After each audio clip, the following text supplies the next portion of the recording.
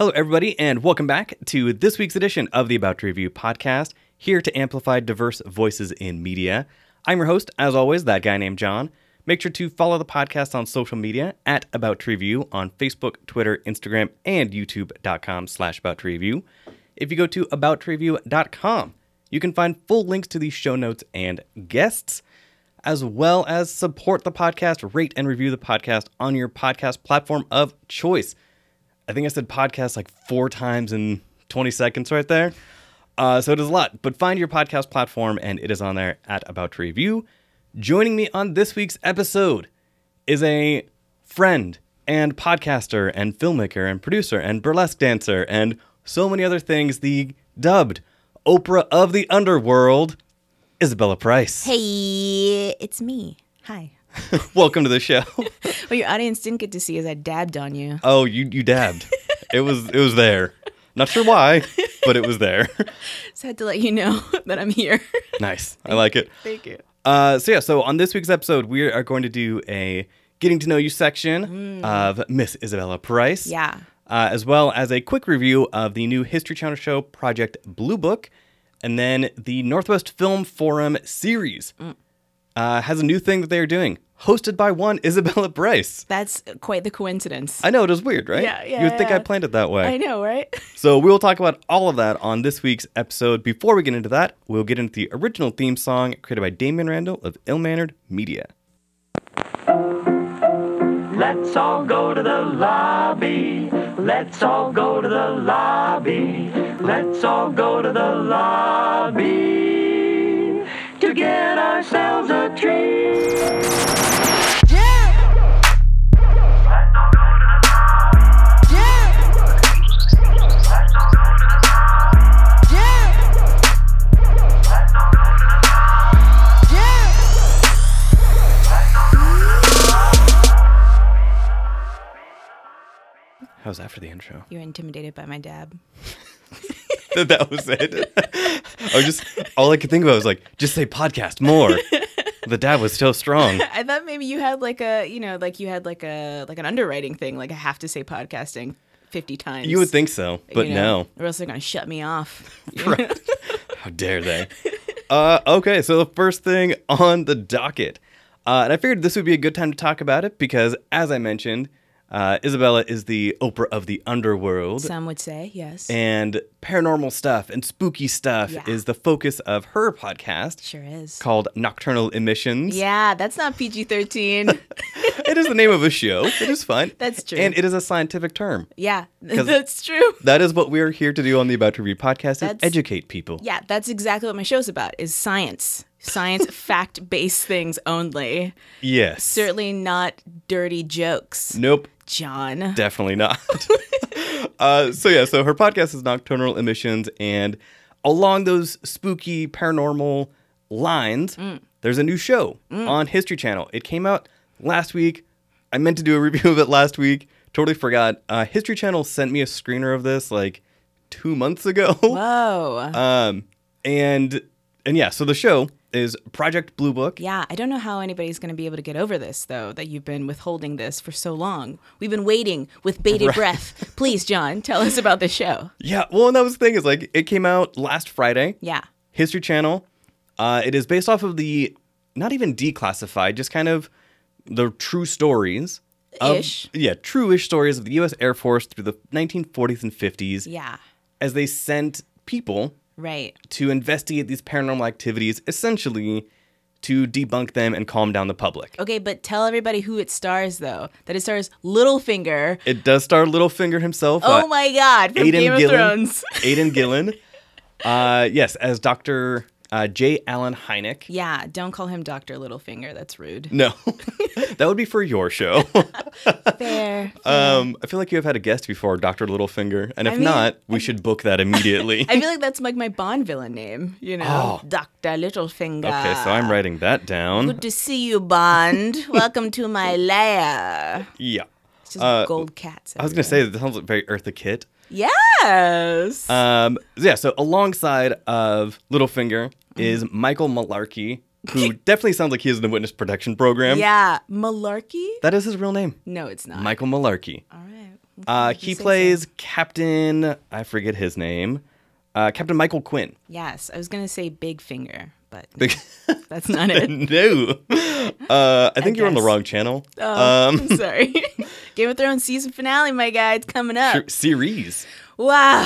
finale. Oh, I'm not ready emotionally or psychologically for that. I just want, you know what? I've never wanted incest so badly in my life. You I know? mean, there was a great meme. Yeah. When it was after this last season, when it showed a picture of season 1 with certain Lannisters Okay. in a certain tower Okay. having relations, and it says Okay. season 1 incest, boo.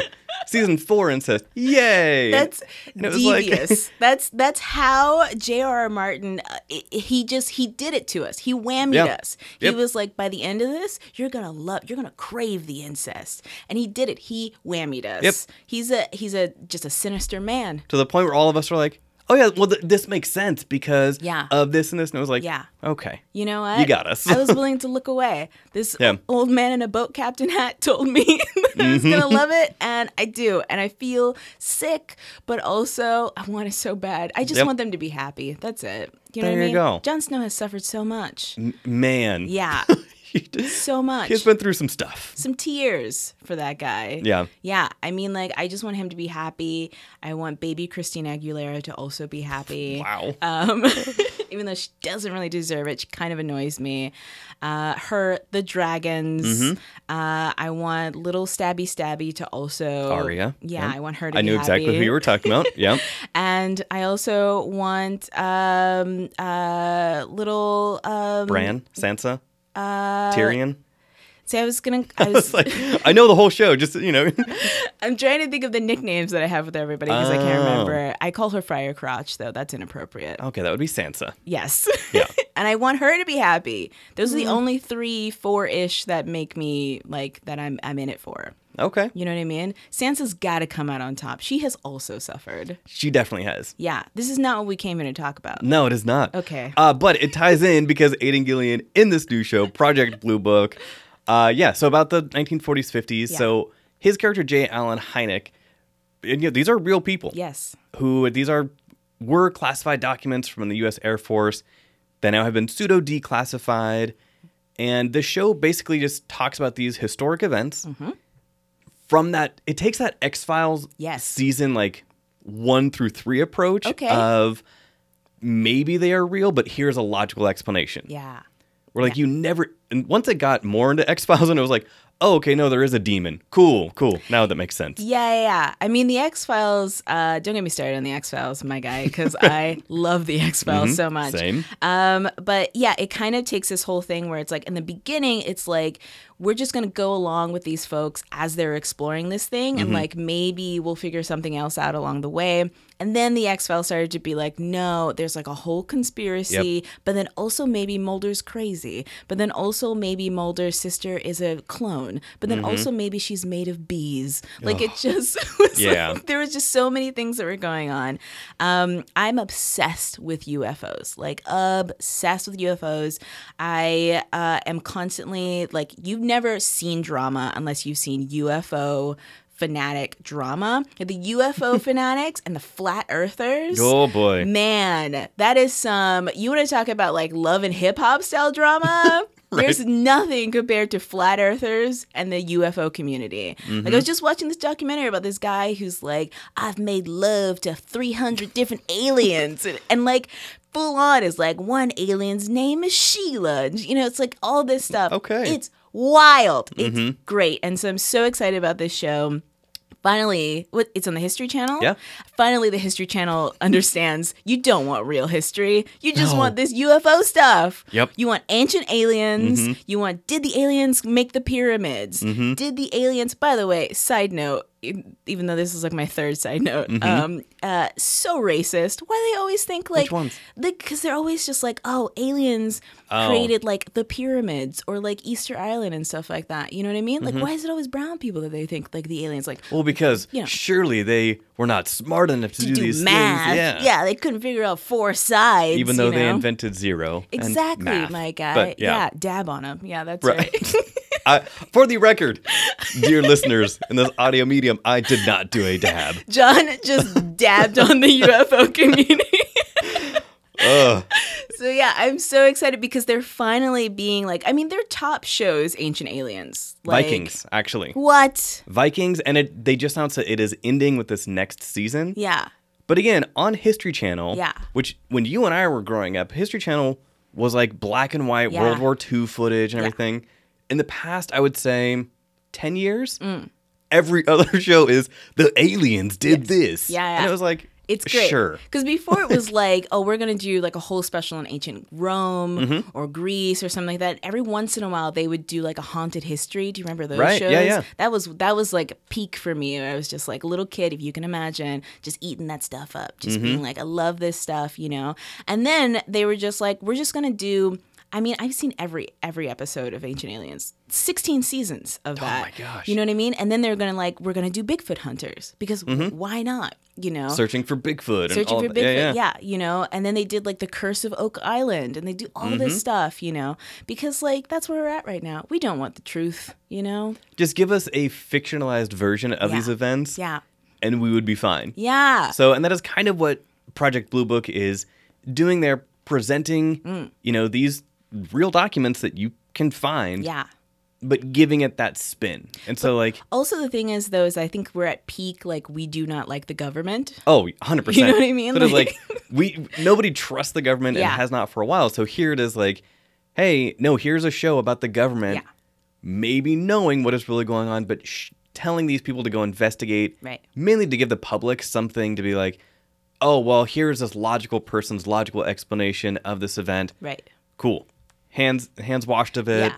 Yeah, You know, yeah. so I like that aspect of it. And History Channel, for over the past few years, with Vikings, with Nightfall, and now with this, like the production value, Yeah. and not just on TV, because we have seen some amazing TV, but for the History Channel in particular, a channel that is not known for these like Yeah. wide-ranging, But it makes so high-budget much shows. sense. It does. You know, for them to take a scripted fictional kind of approach, you know, that makes total sense.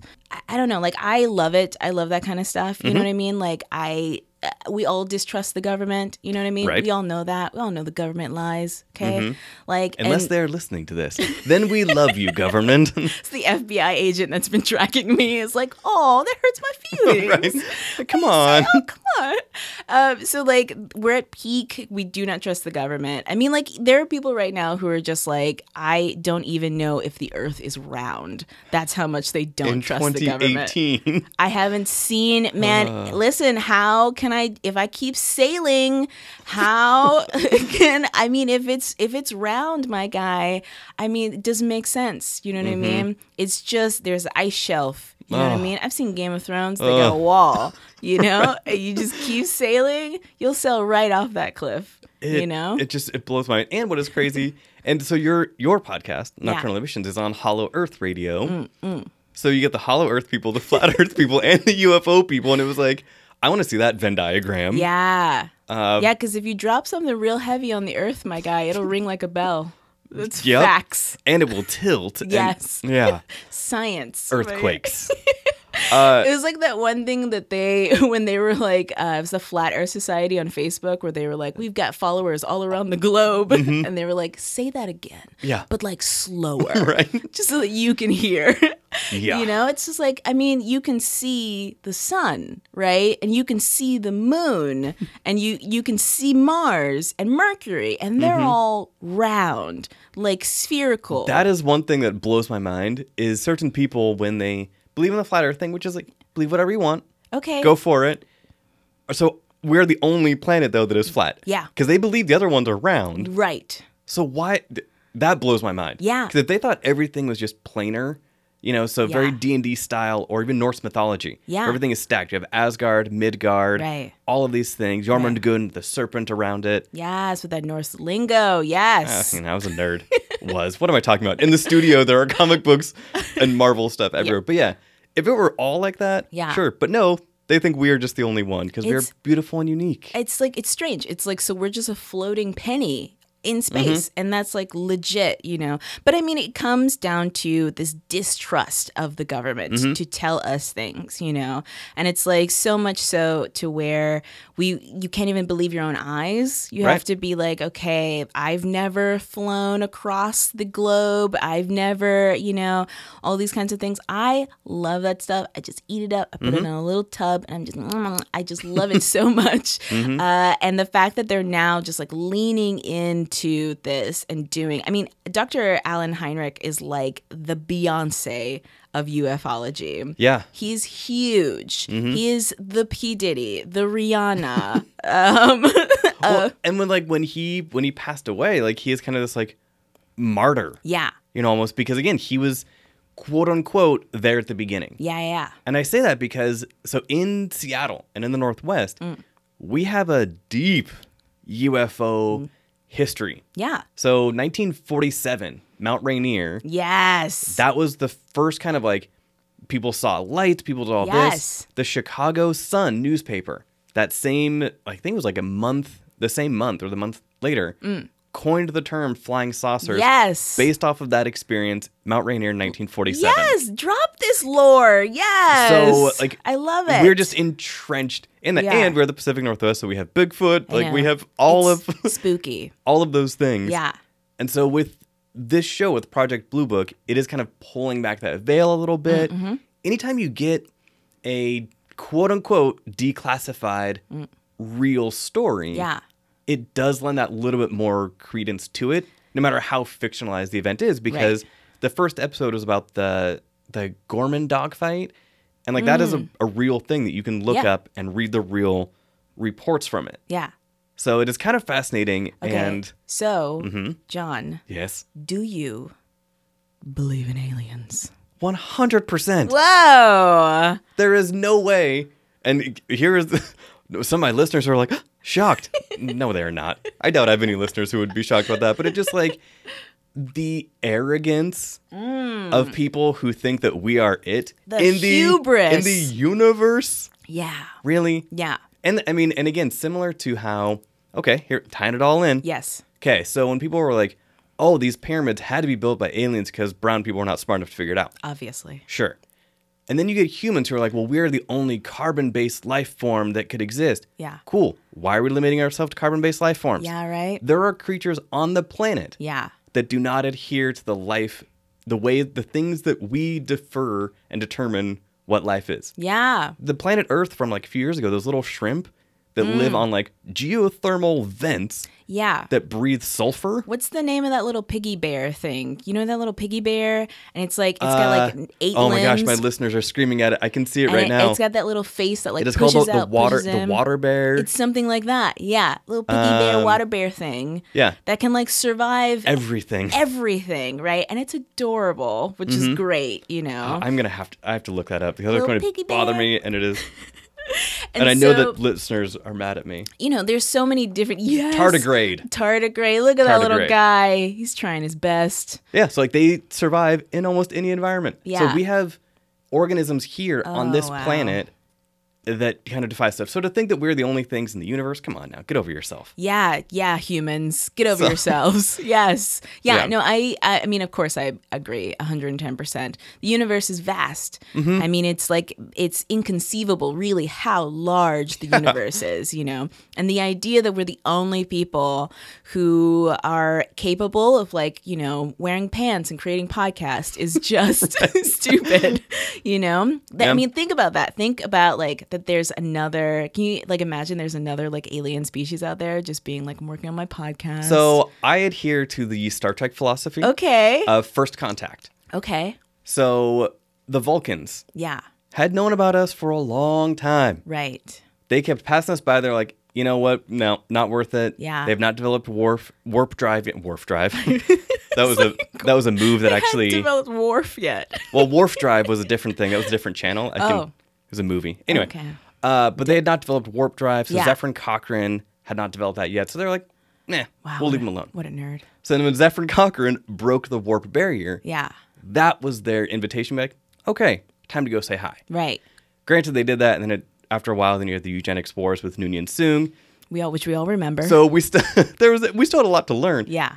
But I believe it's something like that. Yeah. Where those things that are out there, they're not messing with us. They're like, you are bound to destroy your own planet. Nah.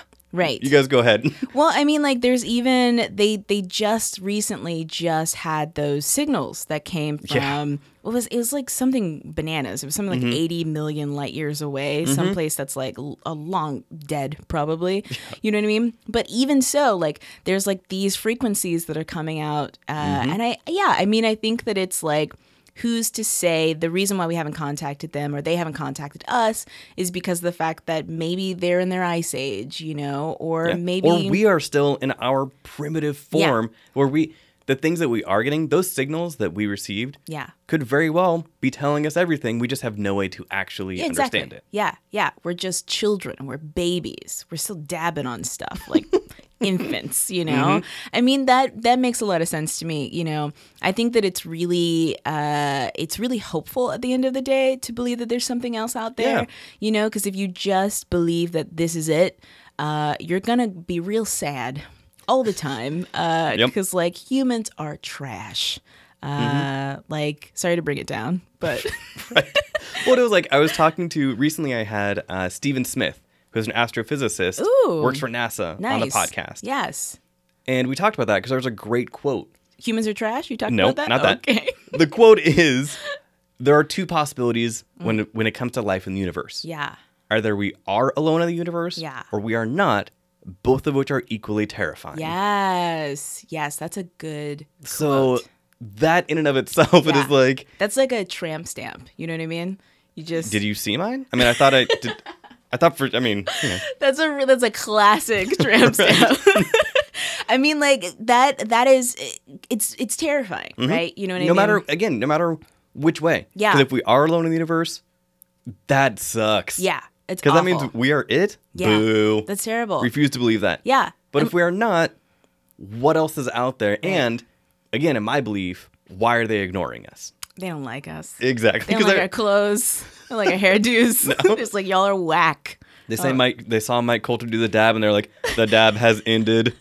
Yeah, they're like, how can we interact with these people? Like, look at them, you know? Yeah, gross humans with their two eyes and their faces. Yuck. Carbon-based life form. Ugh. They just hate it. I understand that. You know what I mean? I mean, I've seen cargo shorts, you know? Wow. Wow. Yeah, take that. Yeah, yeah. Special shout out to a couple people listening to this who know very well who they are, who also hate cargo shorts and have helped friends of ours get rid of their cargo shorts. They're a purge. So Yeah, that is for you guys. You know who you are. But yeah, so with Project Blue Book, super excited. The second episode already aired by the time this episode comes out. They're just going to do 10 episodes in this first season, which is smart. Yeah. They're not doing 15 or 18. They're just gonna doing be a 10. So far, like the numbers from episode 1 were solid. Yes. With Vikings ending this season, I think this, I mean, again, the production value is not the same as Vikings. It is not a historical thing. Well, it is just 20th century. Yeah.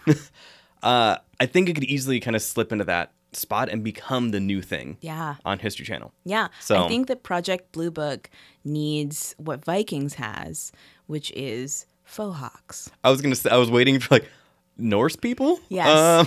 Yes, they need braided faux hawks. A lot of faux hawks in that show. Men and women. Yes. Equal opportunity faux hawks. I love it. I love it so much. There's just so many, just a single braid. You know what I mean? I think that that's really what Vikings had going for it.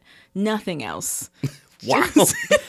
Fair. I watched, I think, a couple episodes in season 1. Yeah. And I had everybody being like, it's so great. And I was like, cool, I bet it is. Not happening. Yeah. Vikings it's a weird sort of a thing to me. I mean, I feel like we focus so much on Norse mythology and Greek mythology. I would like some other mythologies, other cultures out there, you know, than the Norse stuff. And when I see a bunch of white people, I get real nervous. So I can't do that. On a boat, you know. Yeah, just, with axes. I can't. It makes me real sweaty, so I can't do it. So Fair. But yeah, I'm really excited about this show. I can't wait to dive into it. I mean, like, I love even them, like, covering the kind of real, embedding the stuff, because they have to embellish. They can't. Of course. You know what I mean? Yeah, it's still TV. Right. Like, so far, in the episodes that I have seen, Yeah. so far that they were able to send to me, there is kind of a storyline that they have to weave these through. Yeah. If they were just like, and then Dr. J. Allen Hynek and Captain would end here, and no, Yeah. you need to kind of weave in something. Right.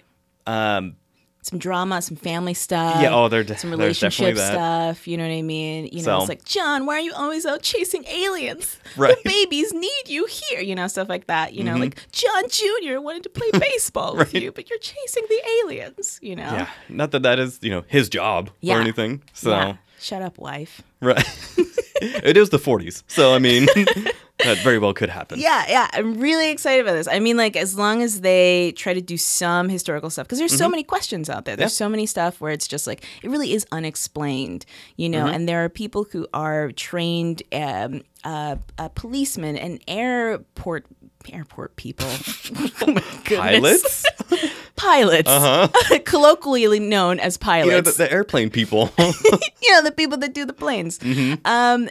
And there's all these people who are like military people Mm-hmm. and stuff like that. Do you know who the hugest person right now in the UFO community is?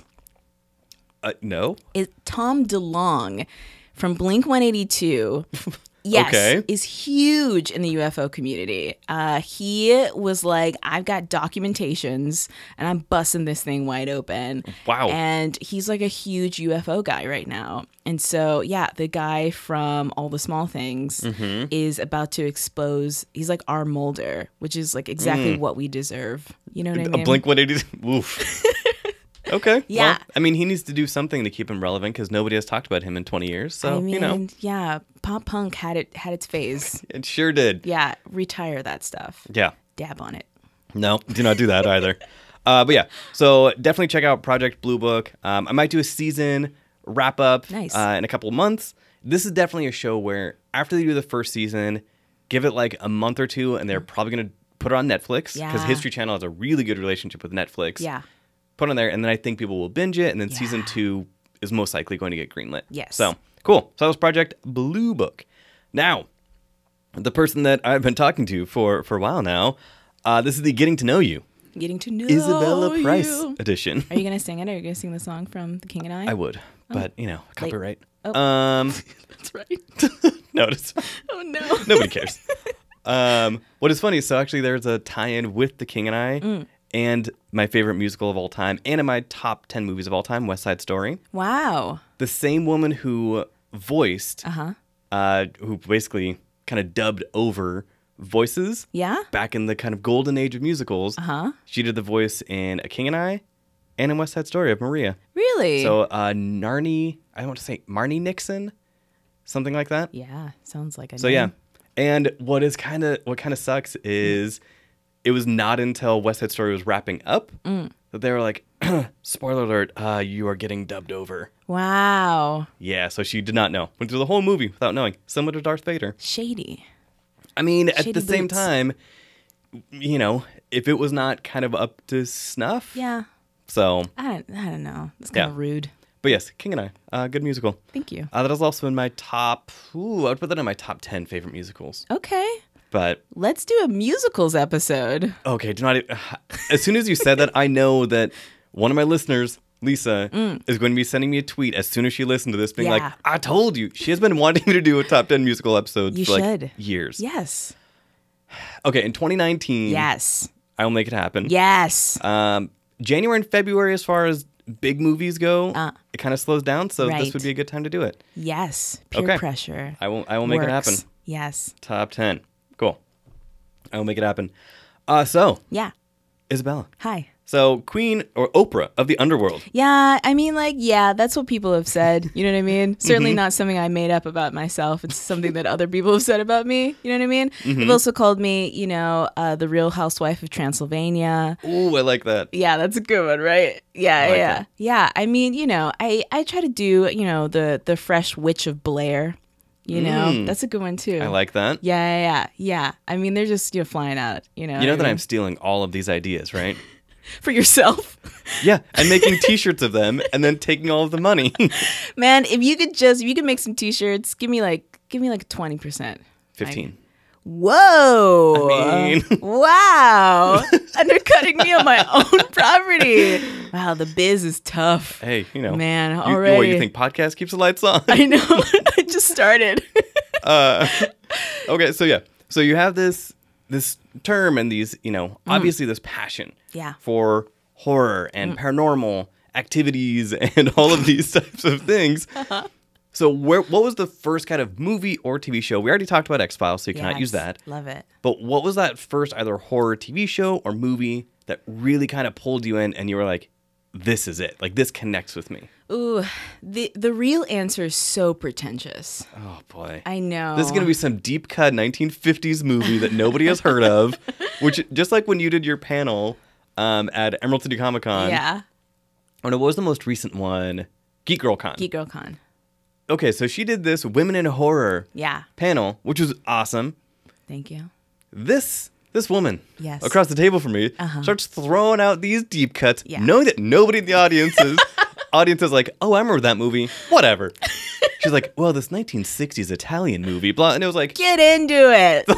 Level your game up. it was just like, it was a level of humble braggness where it Yeah. was like, oh, you guys don't know about this? Oh, well, I guess that's your fault. I mean, like, everybody's seen this one, like, 1972. There's only one Laserdisc copy Right. in the entire world. You know, I got a bootleg VHS of it. We've all seen it, you know? I mean, I think that horror movies, it's like a collector's thing. You know what I mean? Like, you acquire knowledge from just sort of watching a film. So it's like it's different than most other genres where it's like these are the agreed upon films that we're all going to watch in order to have these conversations about this. In horror, it's like I have seen all 4 versions of this one terrible Italian zombie movies. And then other people will be like, what's that like? Right. Tell me, how does it feel to have that kind of arcane knowledge inside of you? Right. And it's a very strange sort of a thing, you know, to be like, I saw the unedited version of this terrible movie, you know? And to pass that along. And it's like the unique thing about horror is that it doesn't have to be good, you know? Yeah. Most horror movies, they don't actually do well if they're good. Interesting. Yes, this is a really wild thing. Like, the higher the production value, the higher the critics score for a lot of horror movies, the lower it actually does in the box office. So you think about movies like The Nun, for example, which, if you have not seen that movie, is the worst Train wreck. movie I have ever seen in my entire life. It was awful. I forgot about it on my worst of list Yeah. of 2018.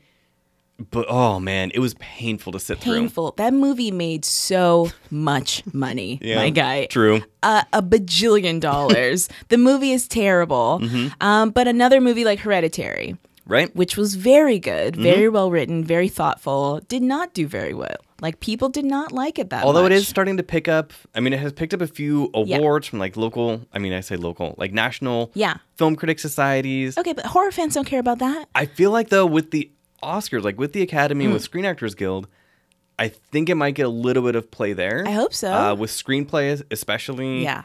With Hereditary. So Hereditary and A Quiet Place, I think, are 2 of the horror films that might kind of like break into that Yeah. mainstream award category. Yeah. I mean, like, I did not like A Quiet Place. Okay. But I think Hereditary was brilliant. It was so good. Toni Collette ripped that movie apart. Yeah. My guy, she acted so hard in that movie. Like, she like burst her own blood vessels in that movie. It was so good. The transition, and I've talked about this on my show before, the transition in that scene where she goes from screaming yeah. to then dead silent. Yeah. And it's like, and that 20 to 30 seconds, Yeah. she crushed it. Where she's that like was just- screaming and then she pulls it back Yep. immediately, you know? And the part where she's like, oh man, the part where she's like, I didn't even want you to be born. And like, I mean, like that, like hurt my feelings. Like it was such a good movie. And I think that horror it's a really strange kind of a thing, you know? It's so much about it is about, it's about the experience that you have, not necessarily sort of what you're getting out of it. Yep. You know, the plot line doesn't really matter. The acting is sometimes real questionable, you know. True. Very the true. effects also sometimes very questionable, Yep. you know, but it's like that's not really the point. So I grew up Southern Baptist. I'm from the great state of Texas. Oof. Hey. I mean, I thought I smelled something when you Hey, came in. I hey thought, now, that's greatness that you're oh smelling. boy. Wait, what part of Texas? I'm from this. It's a little town in Midland, Texas, so on the flat prairie part of Gotcha. Texas. Tornado Alley, where tornadoes God comes through and just wipes the earth clean, and yet the humans just keep coming back. You know what I mean? Right. Cockroaches, and so. Yeah, it's I was not allowed to watch horror movies. Okay. I was not allowed to watch anything that was like anything bloody, anything gory, anything with boobs. I wasn't allowed to do anything. And in the 80s and the 90s, that was all horror movies were. I was like, every horror movie, usually in the trailer, Yeah. would show some woman scantily clad coming out of a lake or a bathtub or something. Yeah, chainsaws, machetes, Yep. everybody's getting disemboweled. Like, that was what horror movies were. And I was not allowed to watch that. But my parents are huge, like, Hitchcock fans. Oh, okay. Huge Roger Corman fans. Love it. You know, and so I would watch a lot of those kinds of films, including one Vincent Price. Who did 800 movies. Yes, also known as my Zaddy. And so my spiritual father, which is where I get my last name from, he granted that to me in death through a seance. So, you know, I wasn't allowed to watch anything that was really bloody, but I did watch a lot of these like gothic kinds of things, you know. So more of the kind of art house horror. Yeah. Okay. Yeah. More of like more heady, suggested horror. So then what is your pretentious movie that got you in that really kind of hit you the first time? The answer is F.W. Murnau's 1921. Don't you scoff at me. I told I you. knew. Okay, go ahead. The Cabinet of Dr. Caligari.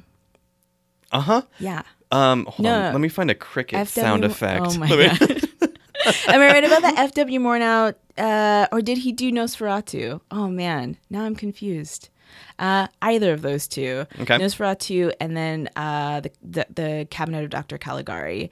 I hated horror movies all through high school. I was too scared. I did not like them. Okay. Then I Because took... it was the devil. Yeah, it was bad. You know, it was gratuitous. You know, I was an angry little feminist baby. You know, just being like, this is like, you know, it's Exploitation. yeah, it's derogatory towards women and stuff like that, which I think is still a fair point because there's a lot of problematic elements in horror. Very you much know so. what I mean? And so I really did not like it. You know, I thought it was just mindless and gross and stuff like that. But then when I started to watch these older horror films and really break them apart, I started to understand horror for its elements, the elements of design, of sound. Horror utilizes every element of filmmaking more so than any other kind of. I mean, you can have a film that's like a historical drama that's really using a lot of natural light. For sure. It's not really changing anything. Sound, you could have it with natural sounds. You know what I mean? Horror, though, is it's a full all your senses are being just assaulted with horror movies, you know? Yeah. Lighting is utilized so well in horror movies, you know, the absence of it, the use of the sparse use of it, sound, when sound comes in, sound triggers, things like that, you know? There's just so many different kinds of things that are happening. The design, the color design with horror films, all of those things. And I just, when I started to break down the horror film, how it's put together to manipulate, because at the end of the day, all films are manipulative. They're all manipulating you to feel something, to experience something. All films are lies. I'm sorry to tell you this. Wait, what? But what you're seeing in that box isn't actually happening. You know, it's a recording, and but yet when you watch it, you think you're watching something real. You know, it's a manipulation of light and sound, and horror utilizes that in a way that is so unique that every time that I watch a horror movie, I get something else out of it. You know, and so when I started watching those, and then going through Hitchcock, Corman, going through like Italian exploitation films, black exploitation films, Right. Going through even all the way up to J-horror, Yeah. Korean horror, stuff like that. The more that I got into it, the more I was just like, I actually love this. But also, one of the things is I was allowed to watch Are You Afraid of the Dark? And that was my jam. That as a was kid. my mom's favorite scary Really? movie. Yeah? I bought it for her on DVD when they first released on DVD in like, I want to say the late 90s. Yeah. You're talking about the TV show. Oh, no, I was thinking of the movie. It was a black and white movie. Oh, yes. I think it was called Are You Afraid of the Dark? Yeah, where a woman is blind. Yes. And these kind of like criminals are in her apartment. You're talking about the one with Audrey Hepburn. I think so. Yeah, I think that's what you're thinking of. Okay. But there was a show. But the TV show, yes. Do you remember in the Nickelodeon, 90s? right? Nickelodeon, yes. Yeah. That and Goosebumps. And so that, and I used to sneak copies of scary stories to tell in the dark. Right. And I used to sneak a lot of Anne Rice books when I was a kid, which was in the restricted section of the Wow. of the town library. Hey, at least they had it though. Yeah. I mean, Yeah, because it was sinful. Vampires and stuff, you know, sucking blood. devil. It's a devil. For all the kids are going to start sucking blood and dropping Right. out of school and doing dope. You know, can't all- have that. All of the dope. So yeah, like that there were these little things that kind of led me into that, and I just have an appreciation for it now. Now that I've learned how to appreciate it, how to see it. And I think for a lot of people, their whole thing where they're like, you meet a lot of people who are like, I don't watch horror, you know? Right. More so than any other genre of movie. Like, you know, you'd never have somebody being like, I don't watch historical dramas, you know? Like, who has feelings like that? Like, what are you? I try and avoid rom-coms Okay, because they're generally just dumb and pedantic. that's true. But But you've seen some rom-coms that yeah. you like. One or two. Okay. Maybe. All right. But yeah, for whatever reason, horror does have this stigma attached to Yeah. it where if somebody says, oh, I like horror movies, immediately people are like, what? Yeah. As opposed to like, I like action movies. People are like, oh, well, that's not mature enough. Yeah. And so I find that so weird. And especially when it comes to, like we're talking about with awards and the Academy, there's this almost fear of labeling your movie a horror film. Yeah. Because that almost nearly takes it away from awards consideration Right. for a lot of the major awards. Like the It's- critic societies, Yeah. they love that stuff, especially Seattle. Like Seattle loves horror films. Really? The Pacific Northwest loves horror films. Okay. I mean, we have a Seattle 48-hour horror film project Sure do. that I'm a sponsor of and I go to every year and I cover. That does not exist in other. We also have like Bleeding Ham. Yeah. There's what's it called? Bone Bat, which is the comedy Yeah, yeah. festival, horror comedy festival. There's Crypticon, the horror convention. Yeah, I mean, I think that there is this kind of misunderstanding of. It's like whenever people say like I don't like anime. It's like it's not that you don't like anime. It's just that like You don't like the anime that you have either seen yes. or you do not like your friend who likes anime. Right. Yes. That's exactly it. It's like you just haven't found the anime that you Right. like, you know? And for a lot of horror, it's like, okay, but there's so many different genres. There's so many different types. And if you could just find the type of horror that you like, you know, for me, like I said, I don't like rape revenge. That's the one genre that I absolutely hate. I also am not a big fan of torture porn. Yep, Those fair. are the two kind of genres genres that even though I consider myself to be a fan of horror, I'm not seeking that stuff out. Yeah. You know what I mean? But I love a gothic horror story. Give me something with some demon children. I love anything with some demon kids. Give me something with a haunted manor, with creaky floorboards, Right. and like a wife chained in the attic, stuff like that. Like there's so many different kinds of things that you can find. There's more psychological things, there's more emotional things. There's just so many kinds of things that you can find. So Now with all those different genres and those different ways that it makes you feel and Yeah. the way that it emotionally manipulates you. yeah. Do you know of a film, a horror movie, or maybe a series, a TV series, that encapsulates the experience of horror in your mind the best? That's a hard one. Because, like, it comes down so much to taste, And I feel like horror movie fandom, much like most fandoms, is just, Brutal. yeah. People can be really not nice about it, about your taste and what you like and stuff like that. So, I think that one of the best, I like a horror anthology. Okay. I think that you can always find something that you like in a horror anthology, because if you don't like something, just wait 15 minutes and something new will pop up, And so there's a lot of really great horror anthologies. One of my favorites is Creepshow, which came out in the 80s, which is super neon pink and super bright and super, it's like all these neons. That is the one where he becomes a plant. Yes, right? Yeah, yes. Okay. Stephen King, Right. goofy as the day is long. Yeah. He becomes it's based off of this H.P. Lovecraft story about this plant that crash lands into Earth and Right. just takes over everything, and it's so cool.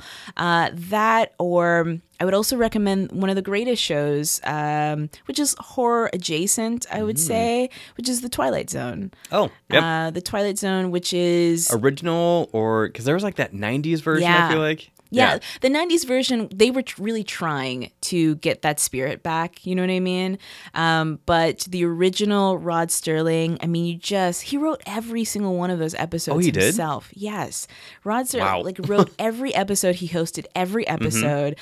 They didn't understand how much of a genius he was at that time, And so the show was so ahead of its time, it had so many different messages, but a lot of it's pretty horrific. There was an episode I was just watching, which is about essentially about global warming.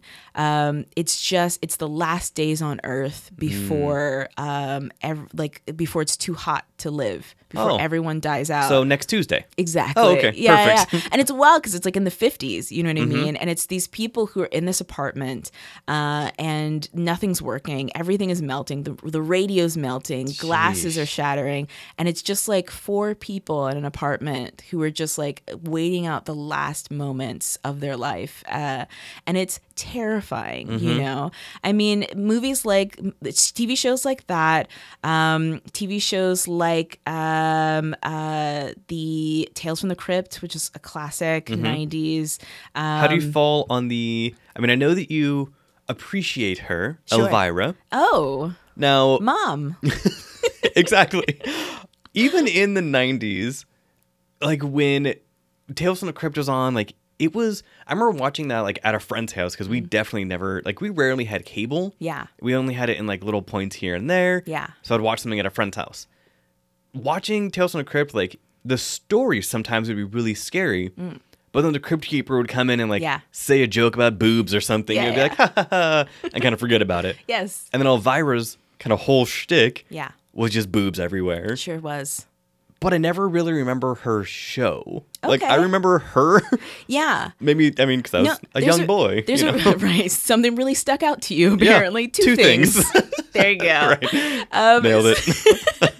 So, the reason though is because Elvira really wasn't on TV like how we think she was on TV. Really? She was only syndicated really through California. And okay. her TV show was really only syndicated for I think maybe 4 years. So it began really locally, California local, and then it kind of expanded, and then they would replay some episodes okay. on TV elsewhere in little pockets all over the US, But the genius of Elvira is her marketing instinct.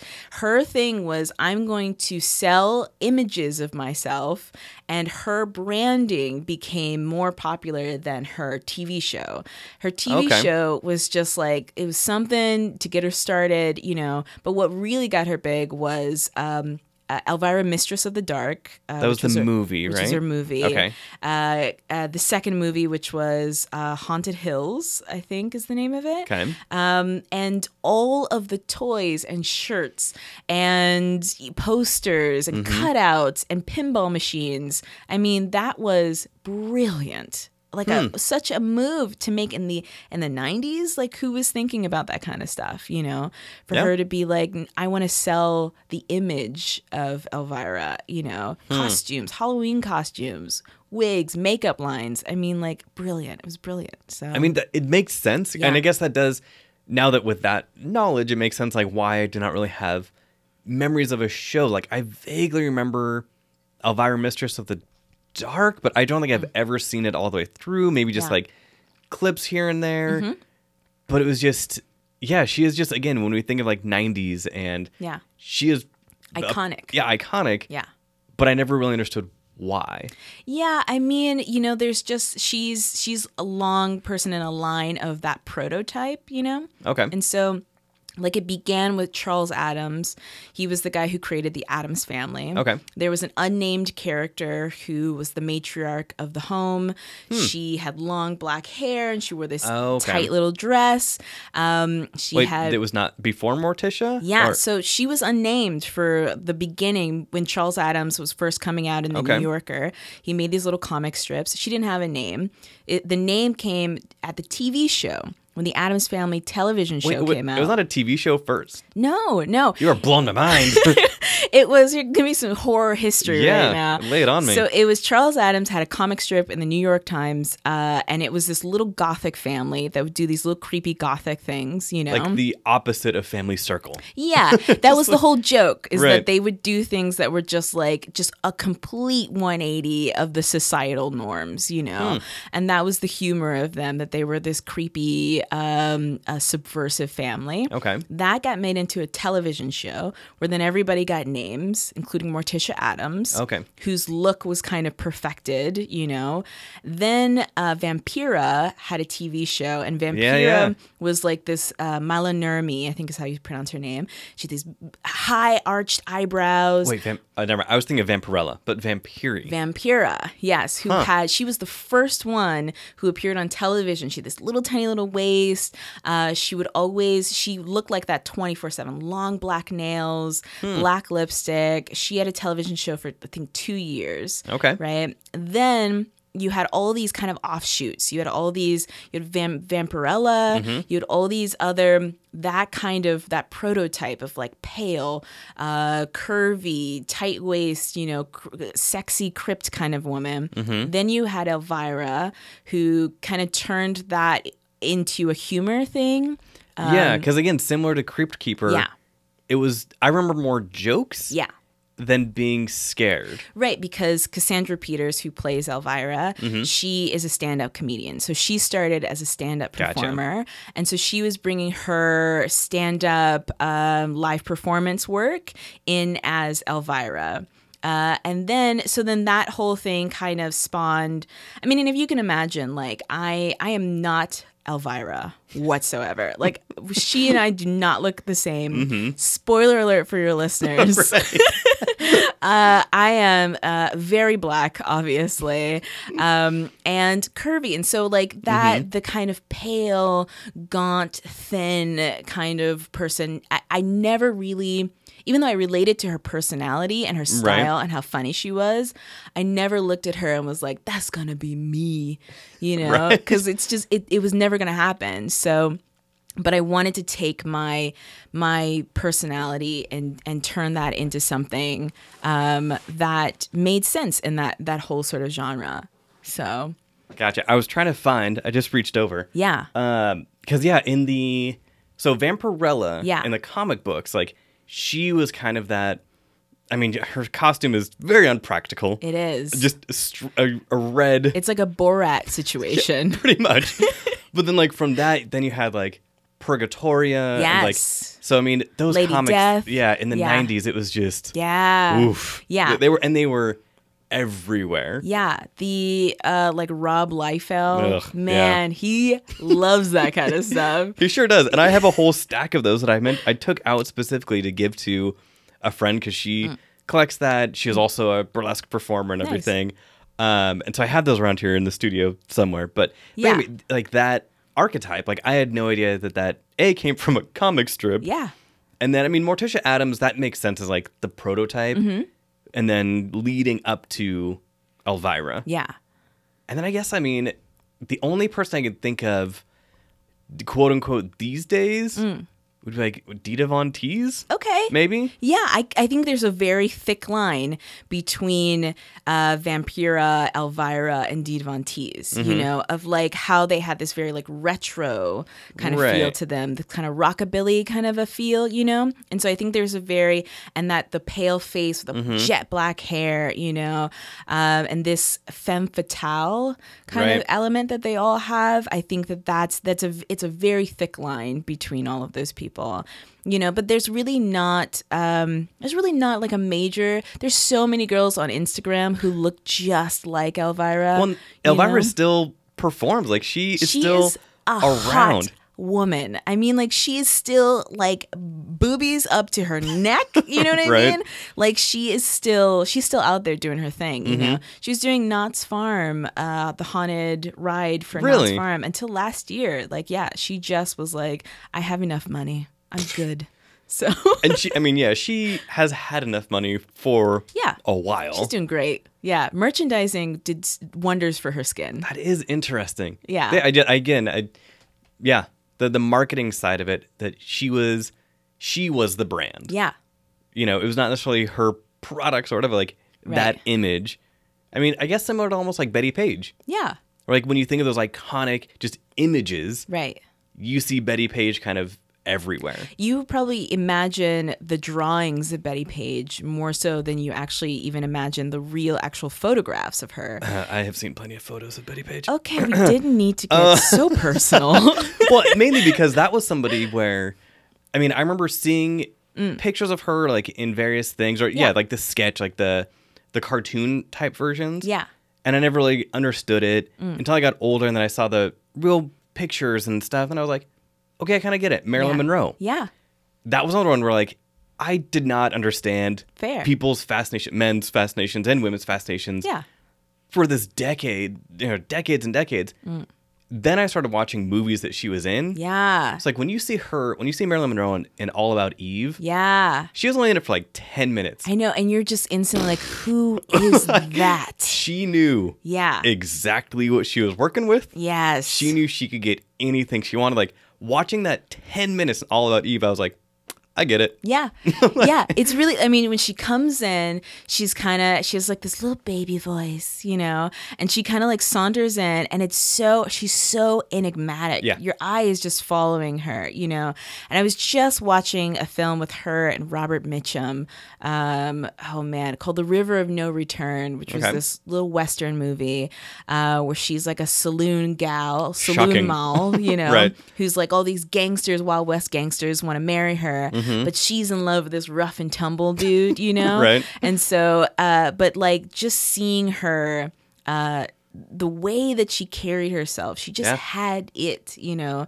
And so I think that a lot of these women, these sort of prototypes, you know, people see that type and they sort of gleam into it, and they go along in that type, the kind of hair, the kind of makeup, the kind of stuff, you know.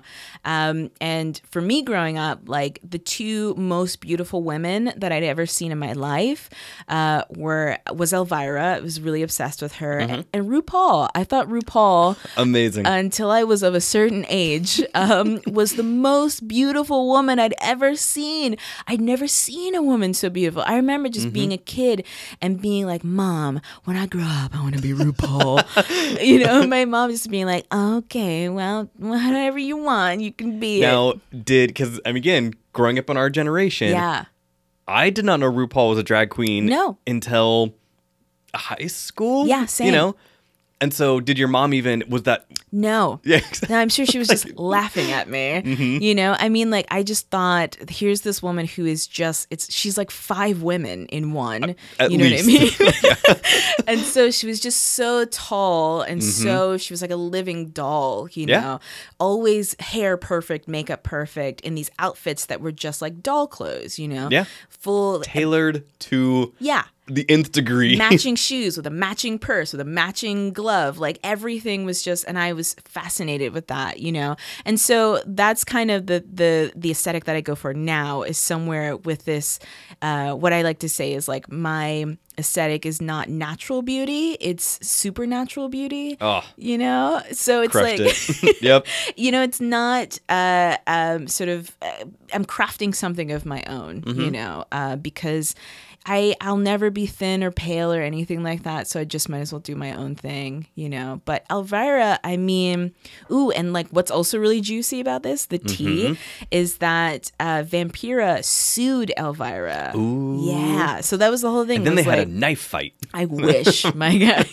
Because, like, yeah, I mean, like, you know, they look so similar. And she was like, and it's really funny because, like, Elvira was like, I didn't steal this from you. I stole this from Morticia Addams. So really. Snaps. Yeah. Right. And so, the horror hostess has a very long history. And I think, I mean, there's a lot of people who are doing it online. There's a lot of horror hostesses. They kind of all kind of look similar. You know what I mean? Well, then, I mean, this ties into, outside of the film things that you do, I mean, you also have been doing burlesque, you know, for a while. So with that, I mean, since you do podcasting, you know, you do burlesque, you have this horror movie background. I mean, all of these things, you are a panelist at the local comic book conventions. She's tired. But really, I mean, with all of those different things, like, which of those stages feels the most comfortable? Which is the one that really allows you to have that most creative expression, the biggest creative endeavor? I mean, I think the least is podcasting. Okay. Even though I am highly opinionated. And shocking. Listen, hey. And I'm also, I have a great personality. I'm humorous. I'm entertaining as the days are long. You know what I mean? Like, even if I was it is getting thick. And I'm where just did this saying, like, right. you know, you got to call them like you see them. But podcasting is so strange sometimes, you know, so I feel really weird about that one. But I would say I love the rush of you're a performer. You know how it feels. Oh, I was in my youth. Wow. 20, 40 years ago. Right. No, like, you know that feeling. Yeah, you know that absolutely. feeling when you are giving the people what they want. There's something about that exchange, you know, of being like, I am here. When you do something and you get that response back from people, God, I mean, like, you know, it's incredible. That feeling, I really love live performance. I really like it. I really enjoy burlesque is a very sort of instant gratification sort of a thing, you know? I mean, like, it's amazing how excited people get for boobs. Never gets old. Never gets old. Never gets old. They've seen them a million times. They're free on the internet. What is so funny? So years ago, when I was in Vegas, we went to go see Jubilee, which is like one of those like old school Vegas shows. Nice. Big headdresses, all of that. Yes. And it was actually, that was the last year that they were doing it. They were retiring Jubilee. So sitting there watching this show that makes no damn sense. Like the plot just is weird. You're not there But for that. exactly. So they come in with these like big headdresses, Yeah. ornate things, topless. Yeah. And seeing this big performance number, when that show started in like the, I want to say 60s or earlier, I can absolutely see why people just lost their minds. They're like, this, am I allowed to watch this? Like that salaciousness of Oh, you it. were over it. Not even over, but I understood it. Yeah. Like watching it, I was like, I get it. Because it is not just you're watching a big Vegas show. You're watching a big Vegas show where people are topless. Yeah, right? And so transport yourself back 30 years, even 50 years. And it was a much bigger deal. But Yeah. that instant gratification of like, yeah. I mean, because like before, it was like the first time you really saw a pair of boobs was like your wedding night. You know what I mean? Wow. I mean, that's true. Yeah, back then. You know what Yeah. I mean? Like you weren't just going to see it anywhere. Or like when the carnival would come through town and they would have like one little tent where they would have like maybe like one dancer there. What are you talking My dad about? actually, so my dad like has told me these stories like when What Dust Bowl memory West are Virginia. West Virginia. You're just like, yo, back in my Well, day. not in my day. When the carnival come to town and We rode our penny farthings to the carnival. I'd gather up all my nickels and I'd go to the Nickelodeon. I could see a booby. Yeah. Have you seen that, like the ones where you like put your eyes in and you have like the little Yeah. like hand crank thing? Yeah. But it just, I mean, yeah, from back then to now, performing burlesque in 2018, yeah. that happens. Like whatever, a cloak comes off or something, a fan, Yeah. unfolds. People go crazy. They do.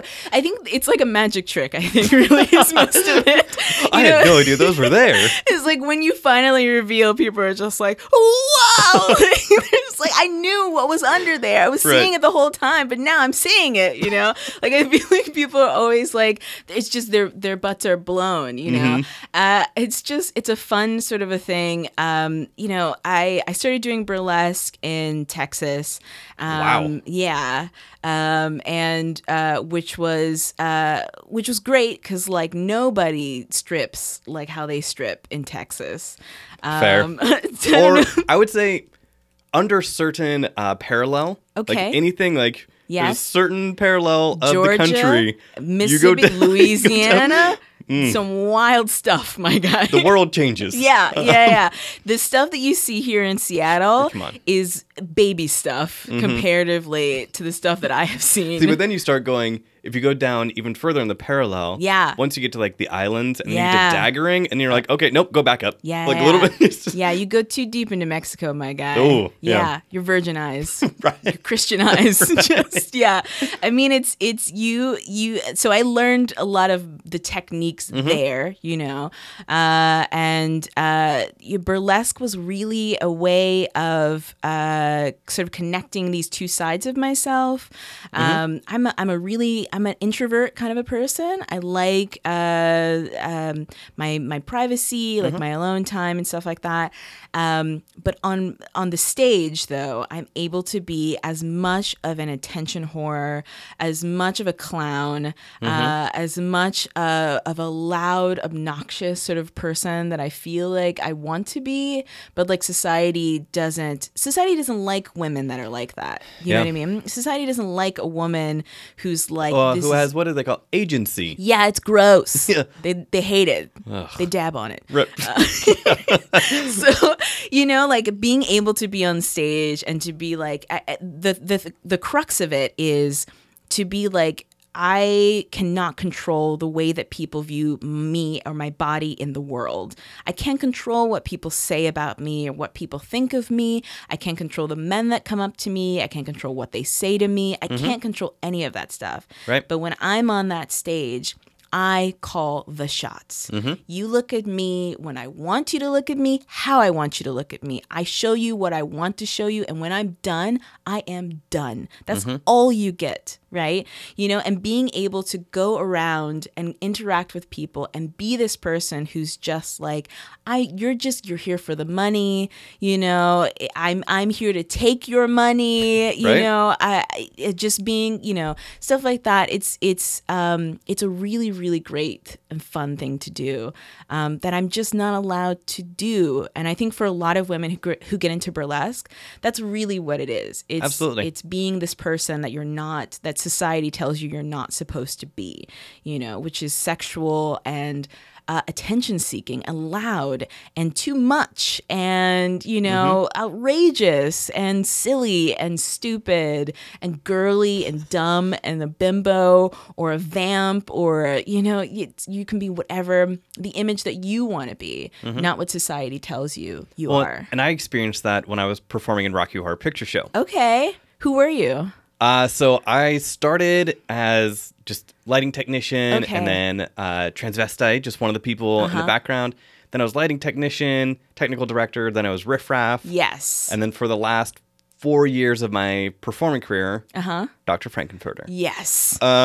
Full like Oh yeah, full fishnets, heels, yes. custom corset that I still have in my Yes. closet somewhere.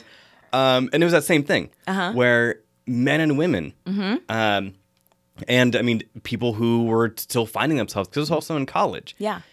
and so you would get that introvert, you know, whoever who would come to auditions and kind of sit in the corner, do something embarrassing like we would always make them do because we were like, you need to be embarrassed now in front of these 20 people in a classroom at University of Oregon Get it out. before you get on stage Yeah. in front of 150 people. So, yeah, you would get the introverted people. Come showtime, Yeah. like it was incredible, and that was what I loved about Rocky is that it allowed you that safe space. And again, that is a term that sometimes gets misused these days or Yeah, kind of totally. gets overused. But burlesque, Rocky Horror, things like that, and I think theater in general Yeah. affords you that safe space where be whatever you want, Yeah. wear whatever you want, project whatever image you want in this space and know that you are safe, you are protected, Yeah. you are wanted to be there. Like, it is fine. And then after the show, like the collective sigh, and I know you have heard this also in the dressing room, the collective sigh when people are taking off heels after 2 hours or peeling off fishnets. You have no idea. Or a corset, like that sigh Yeah. is real. Yes. And I know that from personal experience. So like, Yeah. and then, then you go to the after party and people are in their hoodies Yeah. and sweats because it's just like, that is what they want to be in. Right, you know, and I think that I think that's why I wish more men could get into burlesque because I think Yeah. that they would also really discover a lot of things about themselves. You know, I mean, it's I learned a lot about myself in those nearly 10 years I performed in Rocky Horror you Picture learn Show. a lot about yourself when you're wearing high heels. Oh you yeah, know? I had to learn how to run. Yeah. In high heels. Yeah. Up ramps, like. Yeah. Yeah, my heels have some work, have some miles. have an easier time in high heels because of the fact that they have better calf strength. Interesting. Yeah. It's much easier to hold yourself up like that when you have bigger calf muscles. I mean, not to brag, but I'm going to. One of my nicknames in the cast was Legs. wow, that's a humble brag. Because I had the best legs in the cast. And that, again, just like Oprah of the Underworld, Yeah, that was a yeah. nickname that was given to me. Yeah. So that should be like your burlesque name. Legs. Yeah, Legs McGee. That should be. Wow. Yeah, have you ever thought about going back into performance? I would love to. Yeah? Not necessarily for Rocky, because I think that, Barry Bostwick, who, of course, plays Brad in Rocky Horror Picture Show, in one of the documentaries, he talks about the importance of sometimes you got to know when to hang up the heels. Yeah.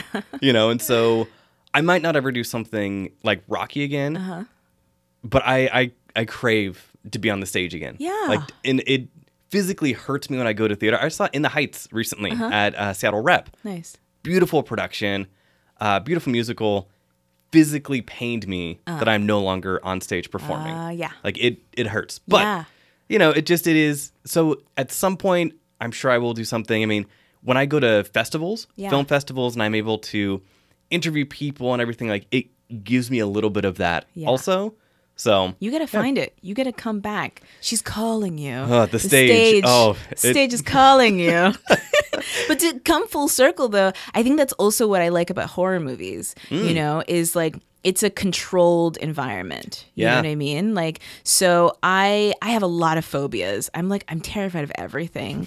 And so with a horror film, it's a controlled fear. You know, I don't like roller coasters. I don't like planes. I don't like fast cars. There's a lot of things I do not like, right? Humans. Yuck. Just so many things. But when you're in a horror movie, it's like 90 minutes of controlled fear, heightened emotions. It's in a box. It's in this black mirror, you know, of which is controlled inside of your room, of which you get to control. You know, you can turn all the lights on. You can lock the door. You know, you have this controlling of this environment, and it's this controlled fear. And I get a lot out of that element. I mean, for me, horror movies now, they have to give me something. Since I've seen so many, they have to give me something different. Yeah. I mean, like that scene in Hereditary when Homegirl's head popped off. My guy, spoiler alert. I was like, yeah. If you haven't seen it, you gotta see that And movie. it was something where, again, I will not even, I mean, my horror knowledge is like, I'm close to yours.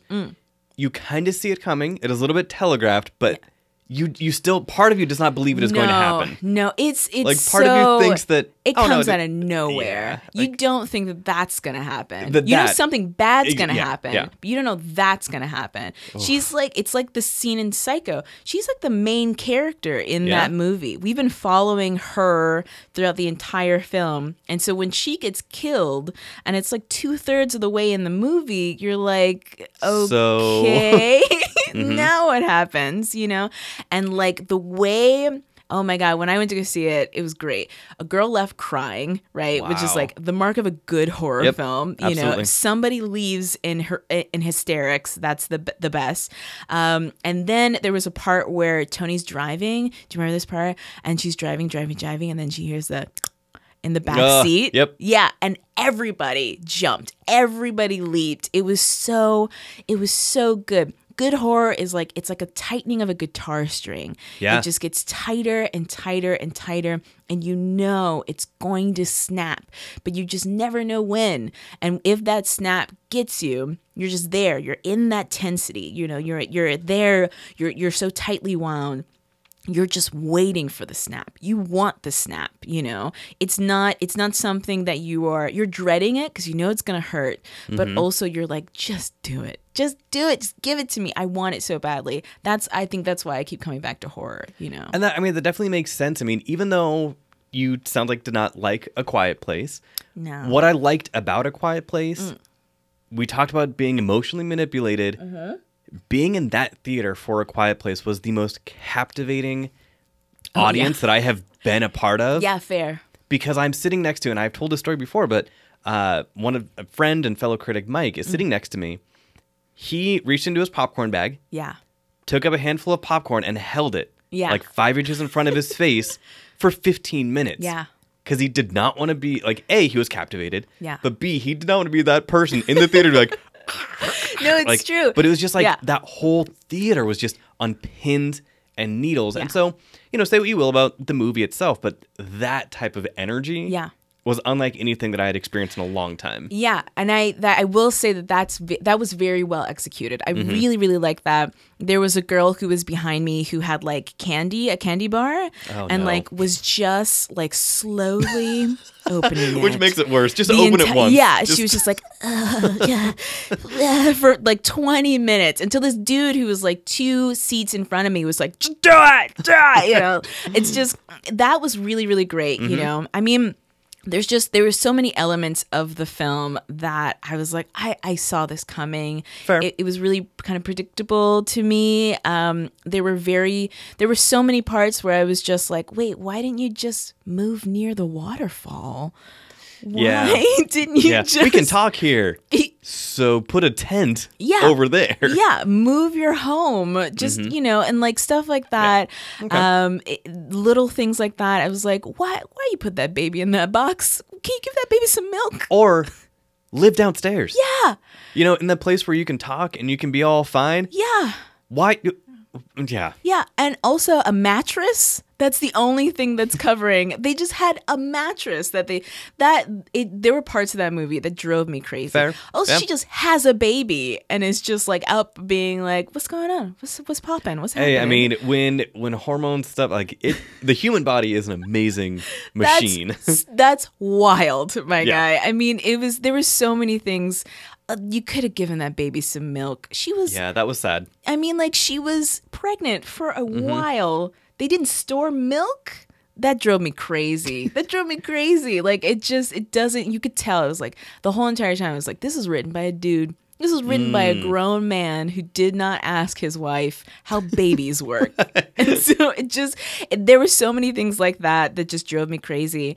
But yeah, that and, I think it was, I don't know, this is kind of a weird thing, but it was weird to see a husband and wife duo. I don't know why it was so weird Oh, you mean for like me. the real life John Krasinski, Emily Blunt And his real actual as wife. husband and wife? Yeah, I think it worked. Yeah? And especially when you watch some of the behind the scenes stuff and you listen to some of the interviews, that type of chemistry that you have from being husband and wife and translating it to a working relationship. Yeah.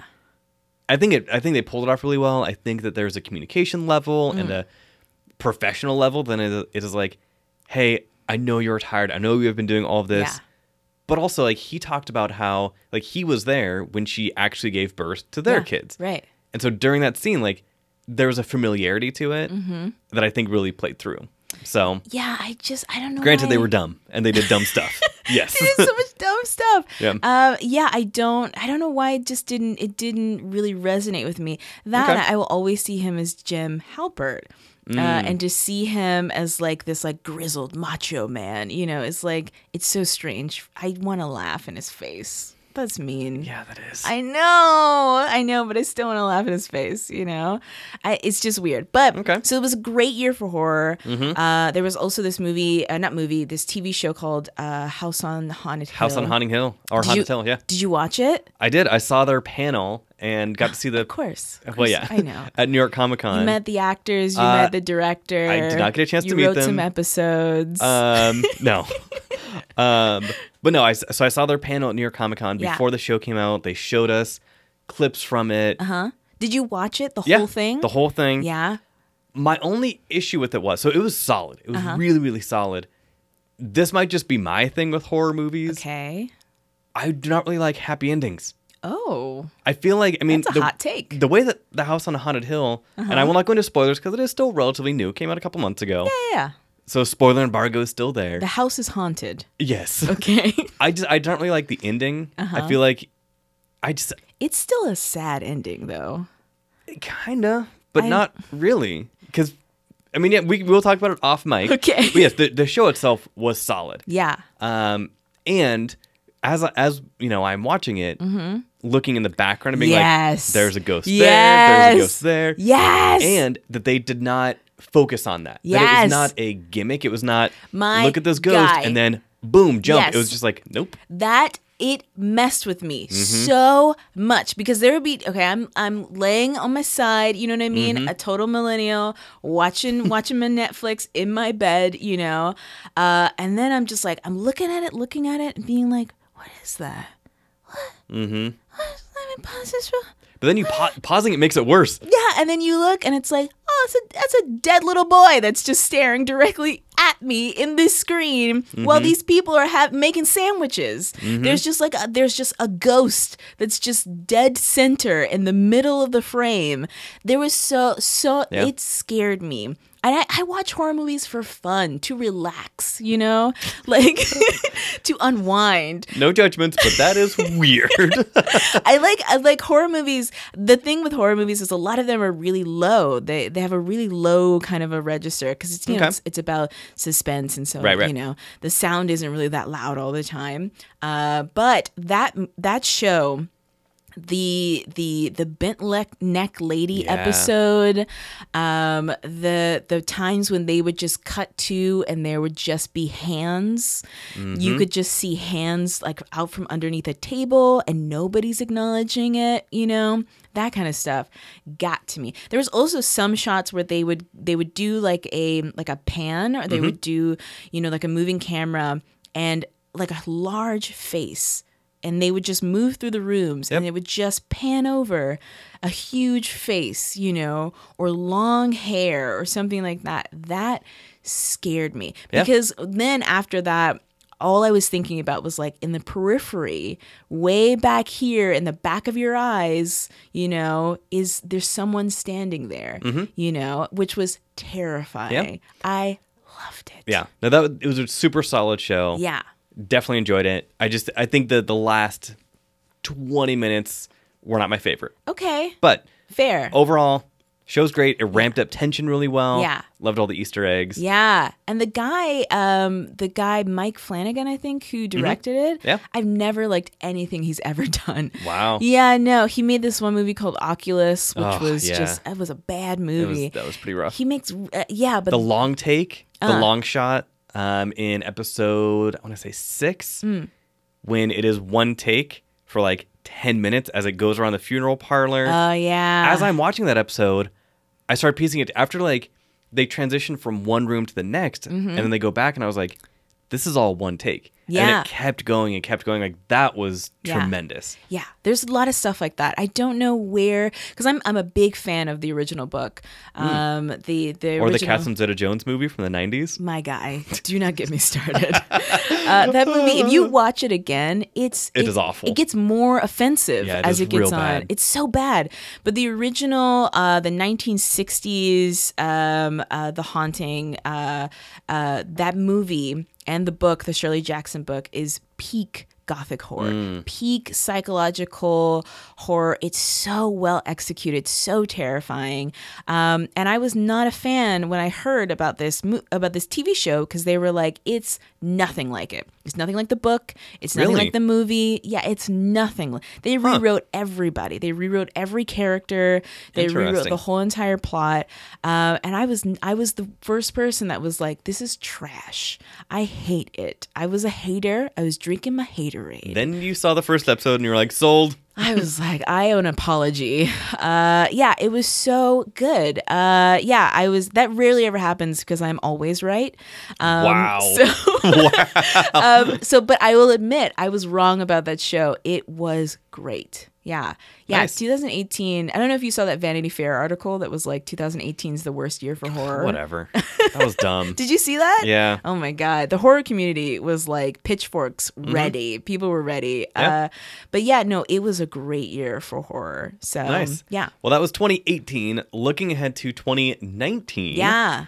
The series that you put together with Northwest Film Forum. Whoa, look at this tie-in. Look at this. What a profesh. I do what I can. Wow. So Northwest Film Forum is a local theater and kind of not co-op space, but really just community space where you can have screenings there. They host film festivals there. The other thing they do is they have these series. I almost said series of events.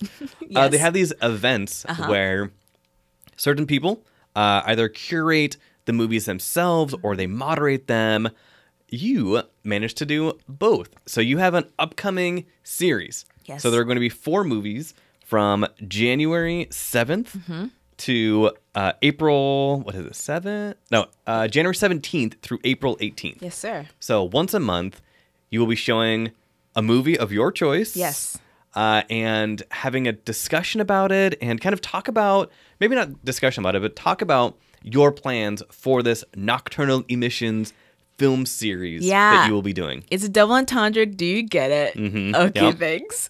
I thought of that name by myself. I was just saying. So I got 4 movies to start with, right? The first one is Phantasm, Right. Which is a bananas, bonkers, cuckoo, So weird. super weird movie. It's a classic though, horror movie, which Yeah. not a lot of people have seen. Okay. I mean, like the I don't know if you remember the ball with the spikes Yep. on it. Like that kind of stuff is iconic when it comes to horror. But not a lot of people have seen this movie. Okay. It's really indescribable. There's like a super tall dude. Yep. There's like a fly that's really big. There's like a ball with spikes on it. You just gotta see it, you know.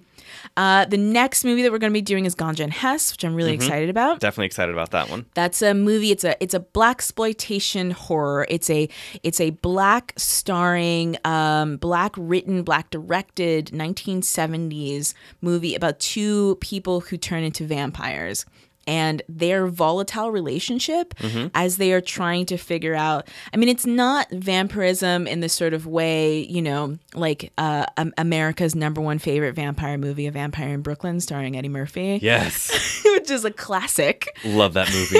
We should do a commentary track on that. It does not age well. No, So- I bet not. We lot should do a commentary track Yeah, on that. totally. A lot of Eddie Murphy stuff doesn't age Ugh, well. ugh.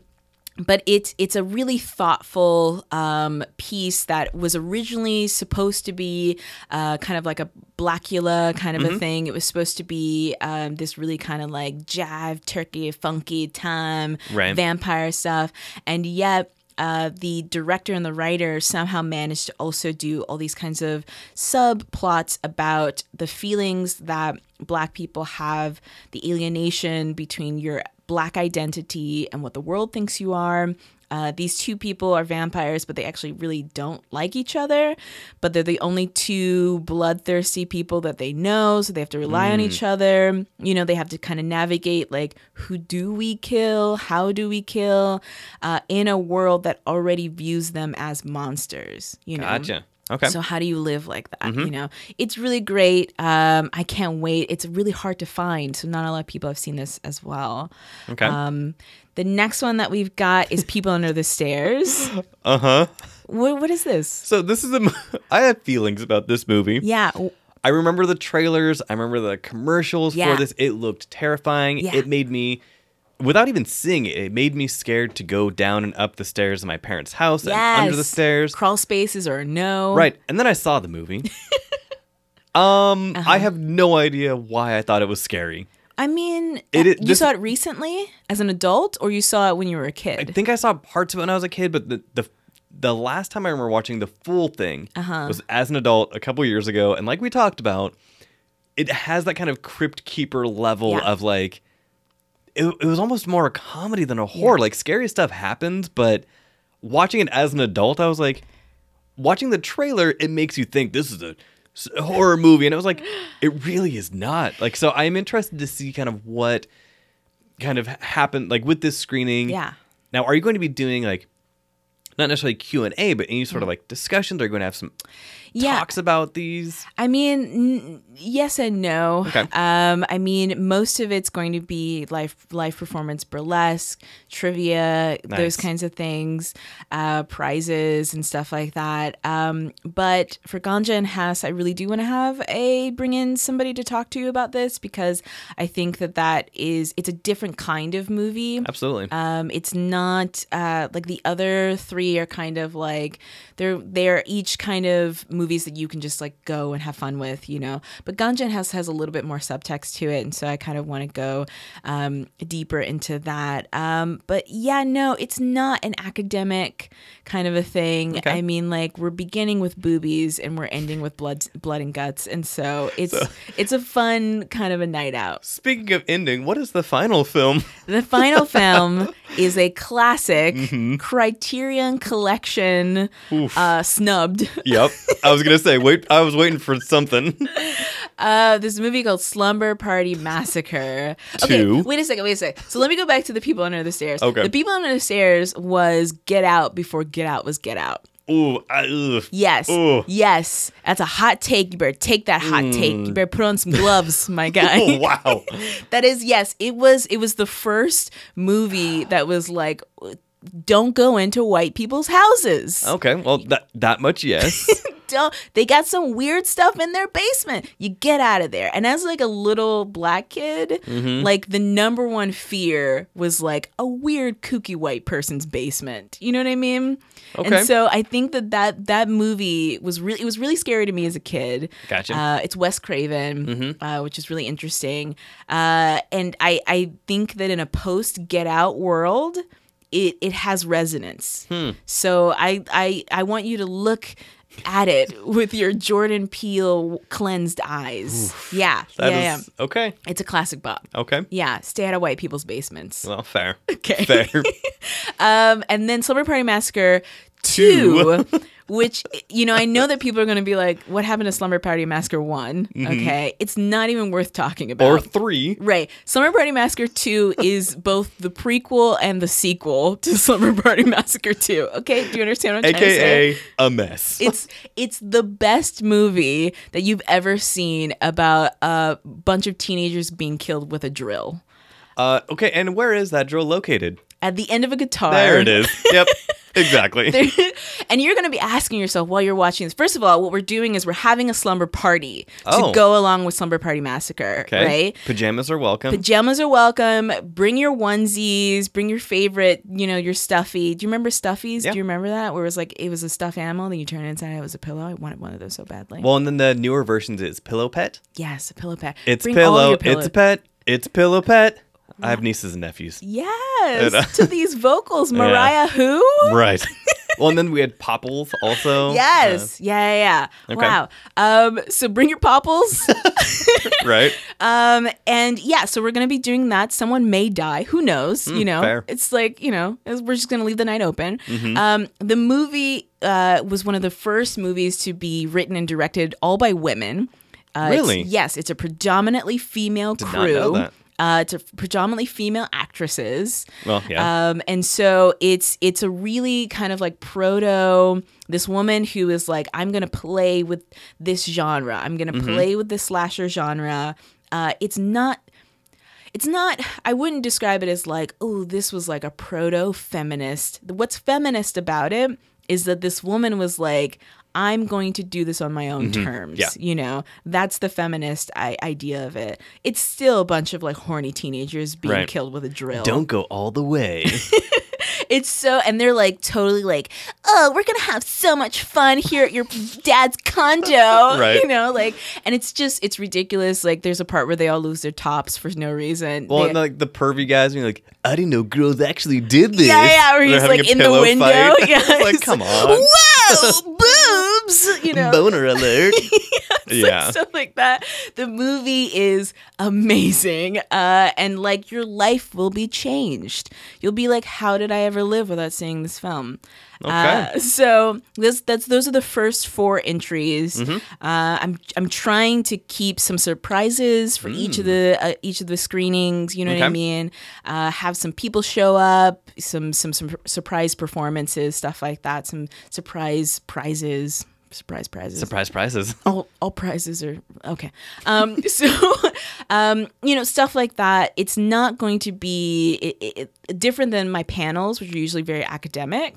This is not academic. You might actually go and leave stupider than you came in. Hopefully. I think after Slumber Party Massacre 2. Yeah. Oof. A classic. TCM is calling. Yes. Wow. Yeah, it's so, oh my God, I love this movie so much. Okay. Yeah. So those are going to be once a month. Yeah, third Thursday of the month. Okay. And I definitely will put the link to that in the show notes so people can click through. Yeah. Please come see this because I'm so broke. Like, the more tickets I sell, the more money I get to walk away with. You know how expensive rhinestones are, my guy? You know how expensive tassels are? I have some of both of those, I think, I mean- in a box somewhere. Okay, you gotta spread that wealth. Okay? Like if I open a certain box that I have in my have in my closet with all my costume stuff, just Yes. glitter. Yeah, Just explodes. everywhere. Just yeah. I mean, it's really expensive to be a stripper. Nobody talks about it. There's just not enough like funds. You know what I mean? United Strippers of America. You Right. know, I mean, like you can't be out here walking these streets. Well, you can actually. Man, walk how's in it these go to streets. 99 and like 1/40th? You know. I mean, it's tough, but it's going to be fun because you know people in Seattle, right?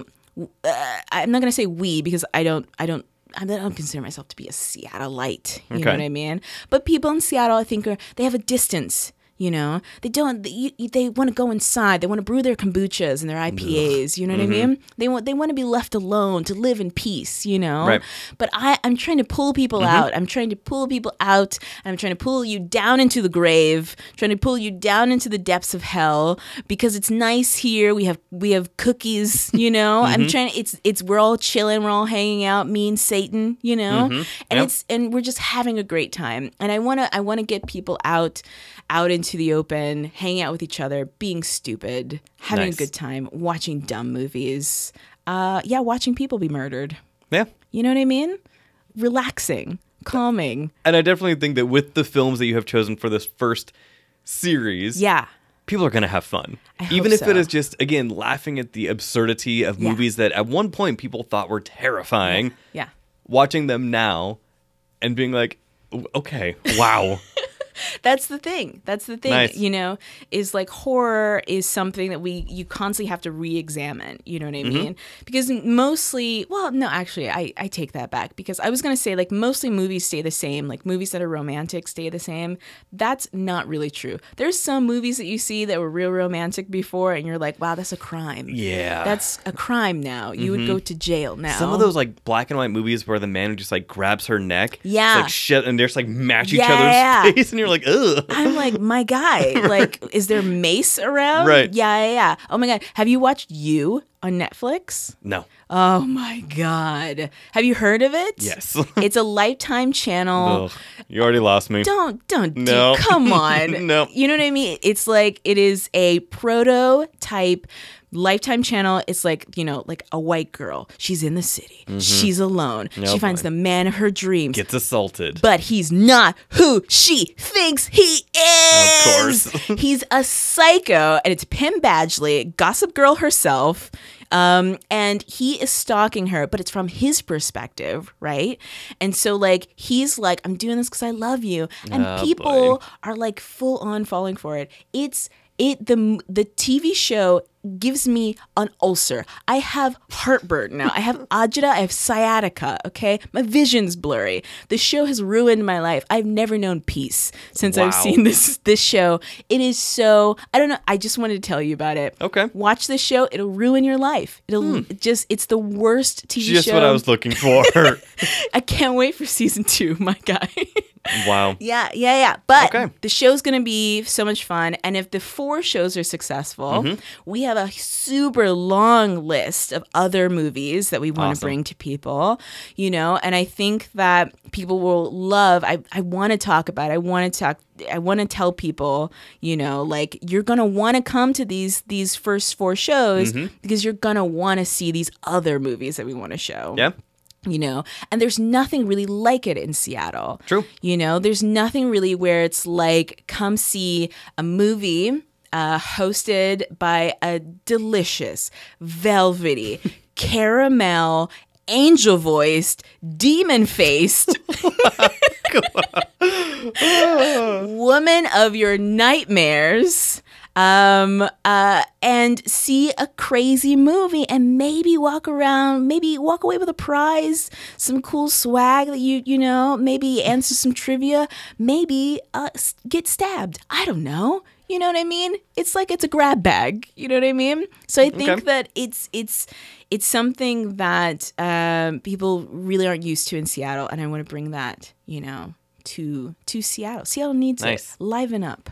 Sounds Seattle. good. Yeah. And then where can people find you on social media? Where can they follow up with Northwest Film Forum Yeah. to get the most information? Of course, I will put the link to Northwest Film Forum Thank in the you. show notes. But yeah, where can people find you on the social medias? If you're a man of a certain age, maybe you are very sick and also very rich, you can look me up. I'm on Tinder.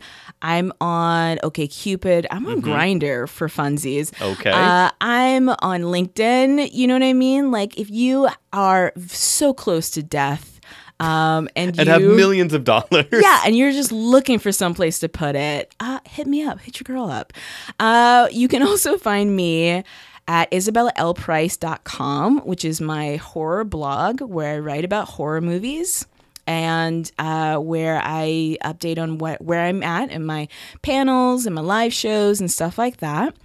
You can also hit me up on Twitter at NOCEMISS, Knock and Miss. Nocturnal Emissions was too long for Twitter, apparently. So it's at Knock and Miss. Please hit me up. I would love to hear, especially like if anybody has true real life hauntings or ghost stories. If you've seen a Bigfoot, if you were going to the Safeway and it was 3 a.m. and you swear to God you saw an alien, I believe it, especially in Fremont. I've seen some wild stuff there. Center of the universe. I mean, my guy. If you've seen a Squatch, you know what I mean? Tell me. I want to hear about it. I love that kind of stuff. The Pacific Northwest is like a liminal space. Yeah.